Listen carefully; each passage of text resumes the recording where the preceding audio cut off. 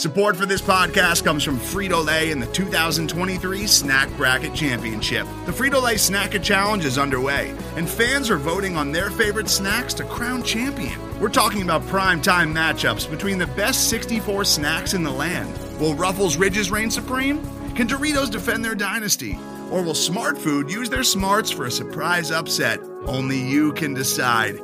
Get in on all the action for a chance to win up to $1,000 or a year's worth of snacks. Let your snacks be heard. Just go to fritolaysnacket.sbnation.com to vote and enter for a chance to win. No purchase necessary. Sweepstakes ends April 3rd, 2023. Void where prohibited. Year's worth of snacks awarded in the form of 52 coupons, each good for one bag of chips. See official rules at fritolaysnacket.sbnation.com.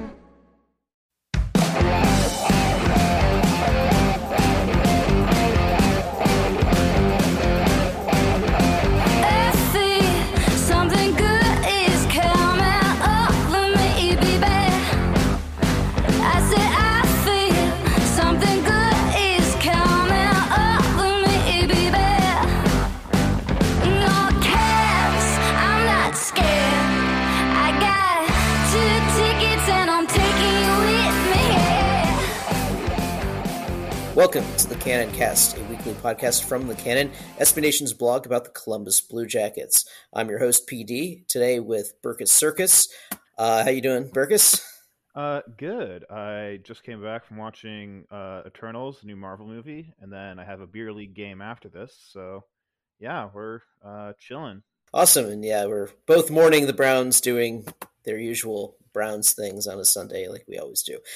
Yeah. But let's talk about something happier. The big news in Blue Jackets land this week is the announcement that on March 5th, the number 61 will be raised to the rafters. Rick Nash's number will be retired for all times for the Blue Jackets. It's a big moment. This is the first time that a Blue Jackets player's number will be retired. So, Burkus, I know that you are much younger than me. So, yeah. To a Gen Z Jackets fan, what does Rick Nash mean to you? He basically was the Blue Jackets. Like they said in the video that the team released, which is fantastic. You should check it out if you haven't seen it. That, you know, he's synonymous with this franchise. And until, you know, you ended up with Bobrovsky and to a lesser extent Jones or Werenski. Like, he is probably the only Blue Jacket someone could name, unless they happen to know that, was it Yzerman that spent a bit here? Fedorov. That's the Red Wing that did that. But yeah, so he was drafted, 2 months after I was born, to give you an idea of this. So yeah, it's indescribable, really, how, he was really the only bright spot for this team up until... Well, he was traded, and then up until midway through the 2013 season. So I guess that was about a season after, but still, he was basically the entire franchise. And I feel like this is going to go off into a tangent, but it's almost probably a similar way to what the Chill was to getting the Blue Jackets here. I think that's the same role that Rick Nash had in keeping the Blue Jackets here and keeping us from being Thrashers a bit further north. Interesting. Yeah, I don't know if he maybe had that much impact because, again, I feel we had committed local ownership, which is the reason why this team didn't move then. But I do think that, for a long time, he was the Blue Jackets. I had a feeling that, his time getting drafted was going to sync up with you being born, so I wasn't sure how much of, prime Rick Nash in Columbus you actually had memories of.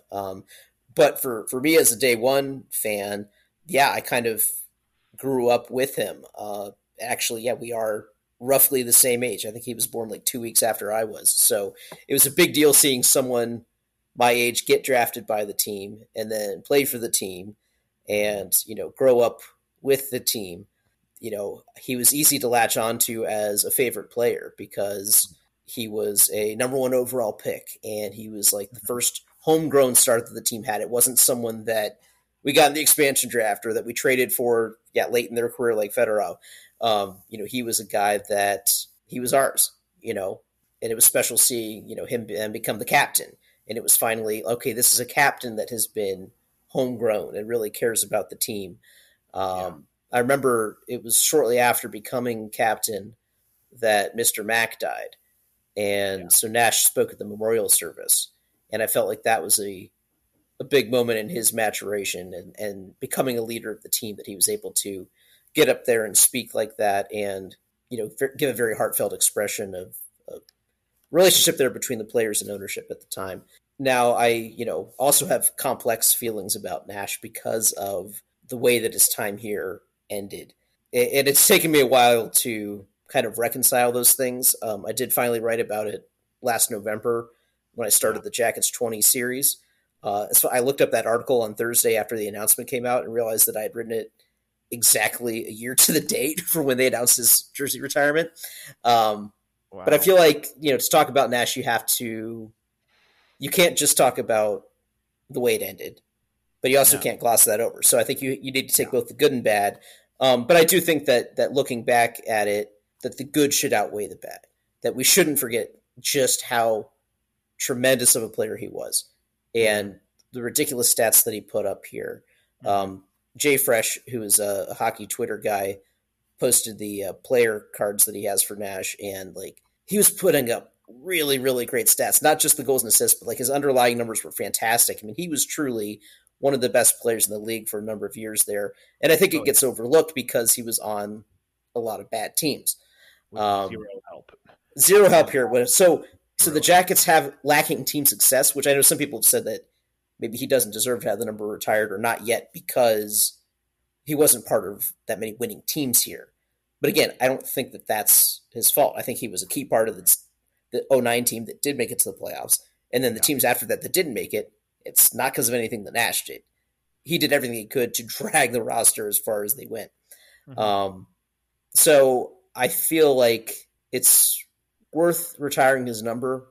Yes. Because for people who didn't see Nash as a Blue Jacket, and there's, as the team goes on, there's going to be more and more fans that weren't around for that part of the history.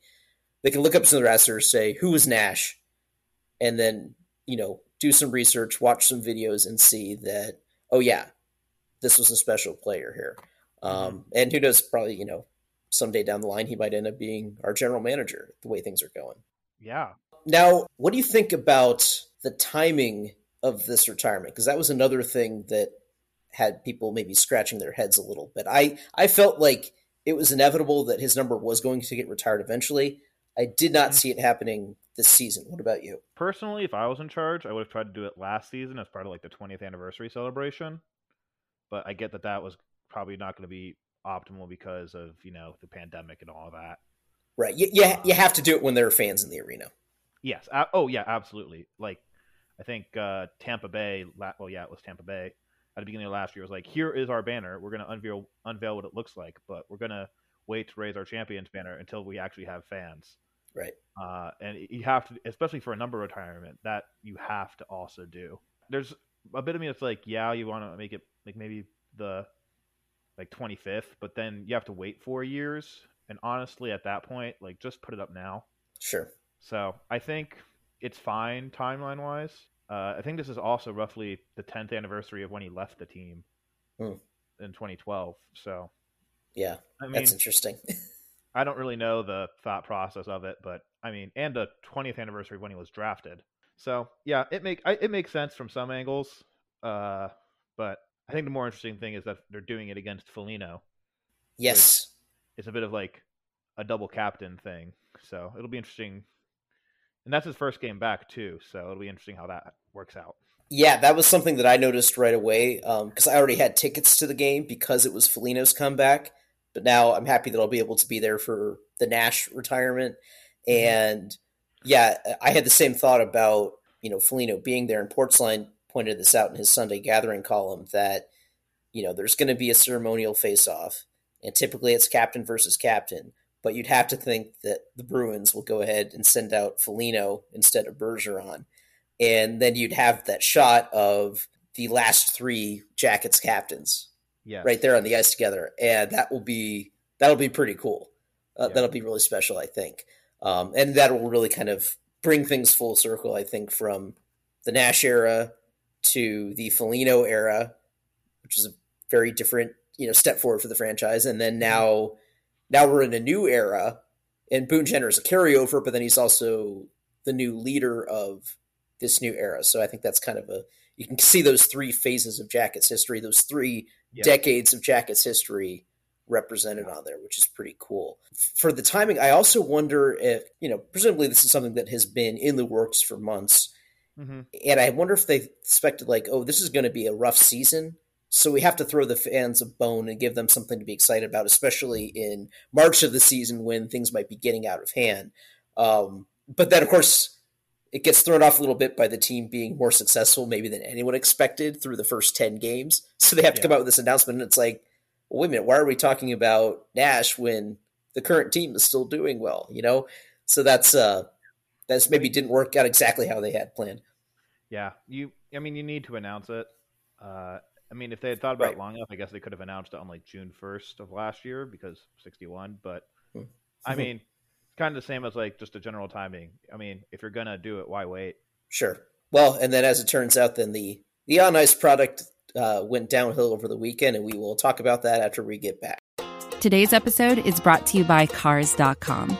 With over 2 million vehicles and 50,000 more added every day, Cars.com will match you with the perfect car for you, your budget, your life, your style. And if you're ready to say goodbye to your current car, Cars.com will get you an instant offer to cash it in. Just start by entering your license plate and get matched with a local dealer who will write you the check. So whether you're looking to buy or sell, just go to Cars.com. It's magical. Hello, I'm Nilay Patel, the editor-in-chief of The Verge and host of Decoder, a business podcast where I interview CEOs about big ideas, the problems that come from those ideas, and how they make decisions. It is also surprisingly about org charts. It comes up a lot. We're launching a new limited series that we're calling the Centennial Series, where I talk to CEOs of companies that are over 100 years old, like Xerox, Barnes & Noble, and more. There's no 100-year-old company that's without its struggles, and it's been fascinating to talk to these CEOs about which parts of these companies' history are important and which parts they can let go. A little spoiler for you, if a company is over 100 years old, there's a lot of drama to talk about. It's been a good time. You can listen to the Centennial Series right in the Decoder feed. New episodes of Decoder are out on Tuesday, and the Centennial Series is out on Thursdays. Check it out. We think you're really going to like it. You can get it wherever you get your podcasts. So the Blue Jackets finally returned to the ice after a long break. They were coming off of a 3-game win streak. We were wondering how they would handle keeping that momentum going through the break. They had a rare home back-to-back against the Capitals and the Rangers, and they came away with 2 regulation losses. It was a 4-3 loss to the Capitals, where they came back from a 2-goal deficit and then gave up the winning goal with 1:22 left. Then against the Rangers, they lost 5-3, and the Rangers scored 3 goals in just over a minute in the second period. So I actually thought it was 2 fairly close games, very closely played, that just didn't go their way in the end. What did you think? Yeah, I didn't get to watch either of them live, but from the reaction I've seen, it seems like that's the general vibe. We were, a minute and a half away from getting that Washington game to overtime. Mm-hmm. And, Washington's dangerous. They have Alexander Ovechkin, but we've been pretty good in overtime this season. So that could have gone our way, and we would have at least gotten a point out of it. Right. And then the Rangers game, similarly, if you take out a minute and a half, we win that game. Right. Or even if we just limit them to 1 goal in that span, then it goes to overtime. But you have to play a full 60. Yep. And in this league, it'll bite you. Yeah, I agree. Our underlying stats for the first 10 games were not great, so it showed that we were maybe getting a bit lucky. So it's not unexpected that things would turn a bit. It's also a fact that we were getting really strong goaltending over the first 10 games, and in these 2 games, we really didn't. Both goalies played below expectations, Korpisalo especially. I'm looking at the numbers here. The Capitals had 1.51 expected goals for the game, and Korpisalo gave up 4. There were some bad turnovers in front of him, but also some of those goals are ones that he really could have had, and I think he would want back. That winning goal was one of those fluky things where he got over just a fraction of a second late, and the puck was just able to get between him and the post. Just a really hard thing, but he just needs to be better. On Saturday night, the defense was pretty poor in front of Korpisalo, so they still were allowing against Lakins. Yeah, they were still allowing 3.13 expected goals against, which is not great defensively. So I think Elvis knows that he needs to be better. But in the Jackets' defense, in both of these games, they had more expected goals for than they allowed, which has been rare this season. It was only the third and fourth games all season that they won the expected goals battle. So that's another sign of encouragement for the games. But they just need to find a way to get the results to match the work they're putting in. Yeah, I agree with you, but I really don't know how much of those games you could really blame on the goalies. Like, especially the Rangers one, there were like 3 goals from, I watched the highlight recap video that the NHL puts out. Like 3 of those goals was like Chris Kreider or someone else was wide open in front of the net. Yeah. And you, especially with Chris Kreider, you can't let that happen. The Corpo one was, that one was weak. He probably only one of those were what he should have saved, probably.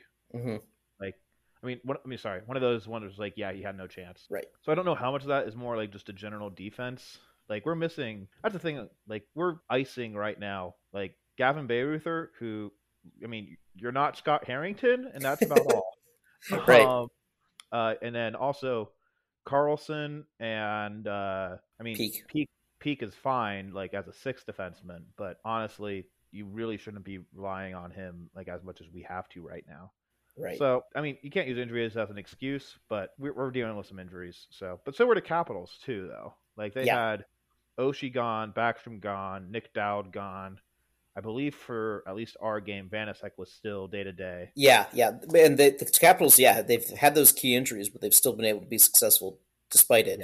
Yeah. Both teams have been very successful this year, so there's not necessarily any shame in losing to them, but, and the fact that we hung with them is a good thing, but it also still feels like these are games that we could have had. We had a lead, we had a 2-1 lead at one point in the Rangers game, and then they scored those 3 goals, and all of a sudden, that's it. The game's out of hand. One last thing to talk about the games, though, is so our 4th line is maybe our best line of late. Yeah. And it's not even really a 4th line anymore. It's like the 2nd line at this point. The Corrali line with Robinson and Texier, they are on fire right now. Yeah. I know. I noticed this after our last recording was basically we summoned everything we wanted. Yes. Like, we were like, man, I can't wait till Sillinger breaks through. He has like 5 points in 2 games. Man, I hope Texier performs better. He's like been doing outstanding on this bottom line. Yeah. Man, I don't know who we're going to take out when Max Domi gets injured. He immediately gets re-injured. So, we've been apparently are able to summon good things for this team. So, the 4th line's been doing really well. Texier's been handling his demotion in stride. Like, he's looking not fully there, but he's looking more like the guy that was expected to be the 1C. Top center. So, we're doing well. So, yeah. Yeah, it seems like it's one of those cases that you hear coaches cite, as roll your eyes at, but where the guy is tasked with playing in a more defensively responsible role, and somehow that gets him more engaged in the game, and then he ends up getting better results on the offensive side as well. I feel like that's what we're seeing from Texier, is that he's tasked with playing on this defensive line, and they're playing well defensively, but then they're also able to create these chances on the other end, which, he was not creating those offensive chances when he was put on a line with offensive players and getting more offensive zone starts and all of that. It's really counterintuitive, but somehow it's working. And seeing Corrali get to score his first goals as a Blue Jacket, he looks so excited. Getting to do it in front of the home fans. He got 2 goals in that Capitals game, and he was so pumped. And I was just excited to see that because it's such a good story to see a hometown player get to play for the hometown team, just like it was with Roslovic last year. So to see, Corrali thrive here is really exciting. And Roslovic, unfortunately, has fallen off. I have no idea what's up with his game. He's just completely lost out there. Yeah, completely missing in action. Like, not great, but yeah, it's too bad. Hopefully they can find some line combination that'll work for him. But getting back to speaking of those guys and getting back to the Nash thing, it was cool to see that video where the whole team is there as Nash is finding out that his number's being retired, and they show them like Corrali and Roslovic congratulating Nash. And it's cool because those guys grew up watching the Blue Jackets, watching Rick Nash, idolizing Nash. I've heard Corrali talk about how, he had like an autographed Nash picture over his bed when he was growing up. And then they got to be teammates in Boston, and the teammates were like ribbing Nash, like, hey, this kid grew up with, your autograph stick on his wall, which is cool. And then also cool in the video to see Jake Voracek congratulate him, given that they were teammates so long ago in Columbus when they were the young guys on the team together. Now Voracek is the grizzled veteran. Nash is the front office guy, but it's just cool to see their paths crossing again, and that they're, and they've stayed friends, ever, since they both left the Blue Jackets. They're, it's just great to see that bond in action. Yeah, I openly have a man crush on Jakub Voracek. That man is an absolute beauty. He was my first like truly favorite player. Mm-hmm. I actually cried when he got traded, but yeah, that was like, that's the one I don't normally cry at things, but that was the one I was like, damn, okay, they're really gonna do this to me. So. Well, it's good to learn early that sports are gonna hurt Jeb. I'm also a Browns fan, but that one I've just accepted defeat. Go in with zero expectations. Yeah. Well, no, that's wrong. Go in with expectations of complete and abject failure, and then you're either right or pleasantly surprised. So yeah, well, and that's why the Blue Jacket season has been pretty enjoyable for me, because I didn't go in expecting very much from them. So they've already exceeded it. So it's just, we're playing with house money at this point. But yeah, Voracek has been a revelation this season. He's totally locked in. He's fits in well with this roster. He's setting guys up. Guys are setting up. He got his first goal back to the Blue Jackets over the weekend. Yeah, it's just great seeing him thrive here. And, Atkinson's doing well in Philadelphia, so that is a trade that is definitely, so far, working out for both teams. Yes, absolutely. But I will say, RIP to the dream of 82-82 Voracek. Yeah, and I think we've also lost out on 51-0-51 Boone Jenner, but RIP. Yeah, well, I'm still holding out hope though for the 50-goal Boone Jenner. That could still happen. So the dream's alive. I'd be so down. Max Chaos, let's do it. Yeah. All right. Before we go, we've got time for one last segment here. We want to check in with you for a jersey update. What do you have for us? Yes, Burkish Jersey Corner. I'm going to real quick check to see when our game again. I know we're playing Arizona soon. Oh, we're playing them on Thursday. Okay. Yes. I'll do Arizona. We're talking about the Arizona Coyotes and their Kachina jerseys. They just switched back to. And this one's going to ruffle some feathers. They're not good. Like, okay, the Kachina pattern itself is fantastic. The logo is elite, right? Acknowledge this, right? The logo is great. The logo is a good logo. It's not a good sports logo. I think it's a bit too overcomplicated for that. I wouldn't mind them going just to like the head of that logo like they did on the reverse retro last year. Okay. I think it's just a bit too complicated. Like the elements get a bit too small and cluttered at a smaller scale. It does what it goes out to do, and I'll give it that. Sure.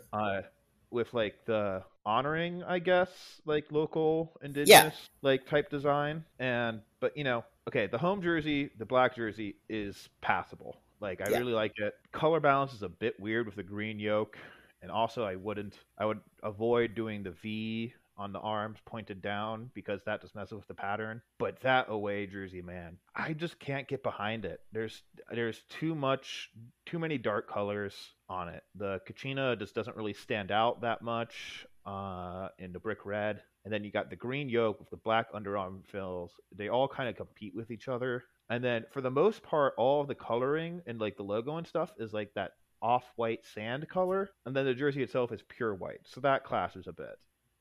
It's a tough review for Arizona, honestly. Like, I just can't really like. It has its good parts, and its good parts are mainly the Kachina pattern. But I'm not a massive fan. It's like, I don't know. I'll give it a 4 out of 10 for 4 out of 10 for the set.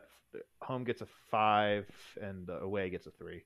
Interesting. So I have been on board for the Kachina jerseys. I've loved when they had it as an alternate. I was happy to hear that they were going back to that as their primary set. I think the logo is great. I love when there's a logo that has that very local connection and is very distinctively, oh yes, that goes with that city. That screams Arizona to me. I will give it that. It is very much only Arizona could pull that design Right. off. Unless they add a team in like Santa Fe, New Mexico or something. Yeah, when the Florida Marlins rebranded to the Miami Marlins, they came out with a new set of logos and uniforms, and it's not something that I would ever wear or ever like, but I could see those and go, like, oh, that's Miami. Yeah. And I think that makes it great. Like, that's distinctive for the city, and they've since gone away with it when Jeter took over, and it's bad, and anyway. But so I thought, okay, when they had very just sort of plain colors and numbers and stuff, it just didn't so much scream, oh, that's an Arizona team. It was just kind of bland. So this is at least very distinctive. Okay, that's the Arizona team. I was at first taken aback when you did your October jersey rankings and you had Arizona at the bottom. Yes. But I think the points you made about the away uniform made sense as I look closer at the pictures. And so the elements just don't quite fit right together. So I think the away jerseys could be better. I still think their home jerseys are fine. Again, not necessarily the color combinations that I would personally go for, but my tastes tend to be a lot more basic and traditional. Mm-hmm. But I think the logo is so good. And yeah, it's a little bit complex in terms of like, oh, is this something that you could, draw in pen on your notebook? That'd be a little tricky, but it's such a cool design and it's so distinctive that I think the logo elevates whatever it's on, even if it's not the ideal fit with all the other elements. The logo is so good to put it up higher, in my opinion. Yeah, it's definitely very distinctive. It's definitely very on brand. I think if they just established more of a better hierarchy and layout in the colors, I think I could get on. Like if it was very obviously like what I would prefer of like the brick red and then the black and then the green, and like there wasn't really any competition between those, I think then I could start getting behind it, especially if they moved away from a black jersey. I don't like black jerseys. Right. They look, I agree. It's like a white sheet of ice versus a team wearing white and a black puck. It tends to look kind of boring and monochrome. Yes. When instead you get like Maple Leafs, Red Wings, and it looks fantastic. Or even like teams that still have colors but are less traditional, like San Jose versus Dallas. Like that was really good. Sure. Yeah, that makes sense.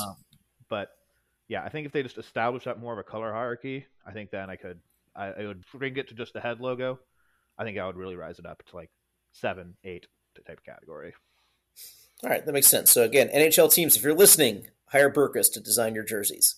Yes, please. I would like to do that. That would sound very fun. All right, so that'll do it for us this week. Stay tuned this week as the Jackets head out west and play at Arizona and at Vegas and try to stay up for those games. It'll be a challenge for me, but I'm going to see if I can do it. And we will talk about that next week. See you next time. See ya. For more content from The Cannon, go to jacketscannon.com. You can also follow The Cannon on Facebook and on Twitter at CBJCannon. If you like this podcast, please leave us a rating and review on Apple Podcasts, and be sure to subscribe on Apple, Google Podcasts, Spotify, or wherever you listen to podcasts. Our theme music is the song Green Eyes by Angela Perley and the Howlin' Moons. Go to angelaperley.com for more music and show dates.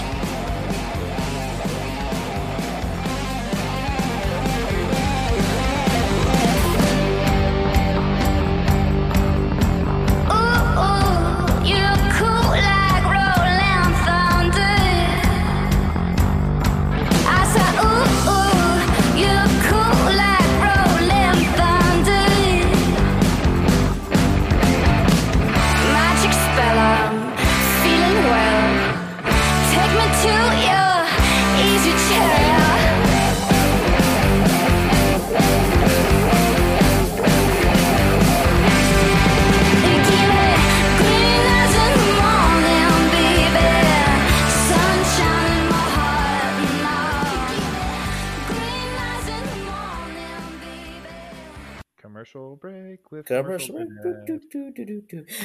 put this at the end as a little Easter egg for people who stay all the way. Yes, there we go. I'll do that. I'll test my editing skills again.